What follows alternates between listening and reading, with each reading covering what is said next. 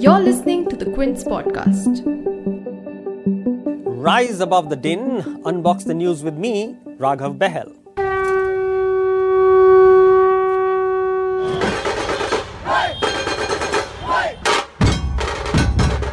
Now I know that adjectives like milestone, like game changer, like watershed, these are very frequently used after polls that throw up somewhat contrarian, somewhat unexpected results.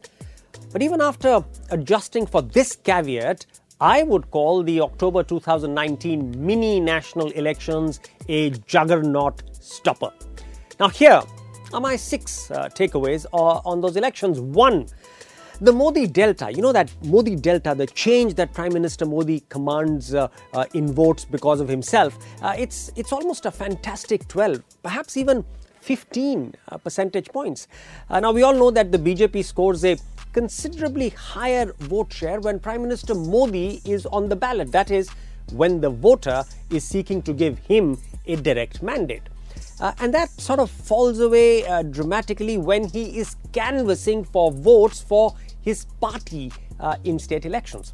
Now, collating the differential between the past 2 Lok Sabha elections and 14 assembly elections, and these 14 include Maharashtra and Haryana in 2014, as well as in the week gone by. I estimate that the Modi Delta is closer to 12, perhaps even 15 percentage points. That is, if the BJP gets 35% in a state election, it could score close to 47 to 50% in that state in a national or the Lok Sabha election where Prime Minister Modi is on the ballot.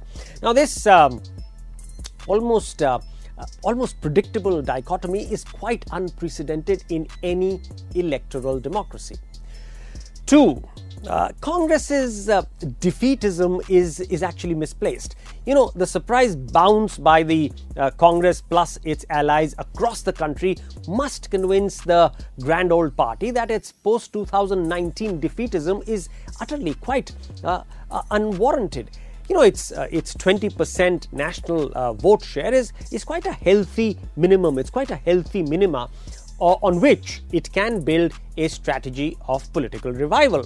It does enjoy a fairly natural resonance with an electorate which is looking for an alternative. And this is especially among the poor, among the disenfranchised, in vast spaces of northwest and central India. Of course, this also means that regional strong leaders, regional titans, whether it's an Amrinder Singh in Punjab or Ashok Gehlot in Rajasthan or Kamal Nath in Madhya Pradesh or Bhupinder Hooda in Haryana or, of course, ally Sharad Pawar in Maharashtra, these should be empowered without being fettered by, what's called the Delhi leadership.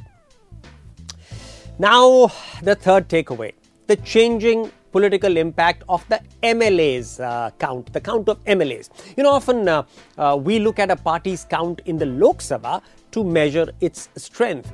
But a far more elemental metric is the number of MLAs in the kitty of that party. Remember, an MP at an average represents over 2 million, about 20 lakh citizens, while an MLA is accountable to about a tenth, to about 2 lakh or 200,000 people. Therefore, an MLA's clout with his constituents is far more intimate and forceful. Now, the UPA plus opposition parties have been, consistently adding to their arsenal of MLAs with pretty strong, ever-increasing velocity over the last 12 months, especially after the Punjab, Gujarat, Madhya Pradesh, Rajasthan, Chhattisgarh, Maharashtra, Haryana and other by-elections. Now, at a rough count, I reckon that they could have added about 200 plus MLAs. Now, that's an accretion of over 25% to their earlier numerical strength. Now, this gives the non-NDA parties a rather solid base on which to reconstruct their political fortunes.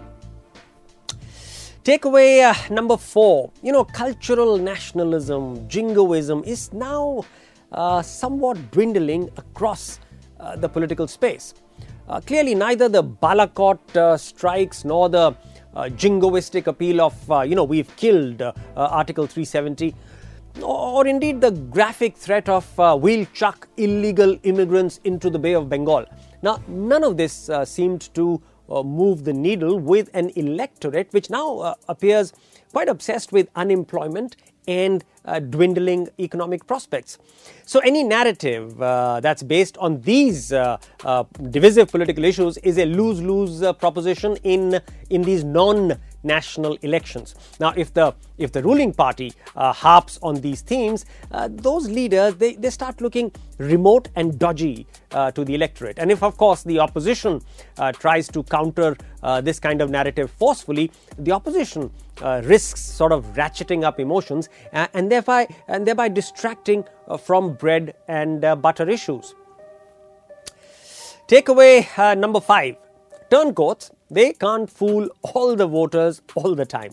Now guess who were the real political mascots of last week of October's polls. No, it wasn't Devendra Fadnavis, it wasn't Manohar Lal Khattar, but three relatively nondescript local politicians called Udayan Raje Bhosle. Now, he's an ex-member of parliament of NCP, Sharad Pawar's NCP. Alpesh Thakur, he's an ex-MLA of the Gujarat Congress. Dhaval Singh Zala, he's also an ex-MLA of the Gujarat Congress. And of course, a clutch of other political turncoats who jumped ship to either the BJP or the Shiv Sena. They were quite obviously hoping to, ride the curry train, the gravy train. But a wise electorate stopped them dead in their tracks. Finally, the sort of 6th takeaway, jail. Jail means instant political stardom. Prime Minister Modi and his government must recall the folly of the Shah Commission in 1977 and 78, which almost single-handedly resurrected a hopelessly defeated Indira Gandhi's political career. Now, right or wrong, I'm not saying it's right, I'm not saying it's wrong. Right or wrong, our electorate is quite feudal and quite sentimental, about these strong or these son of the soil kind of politicians.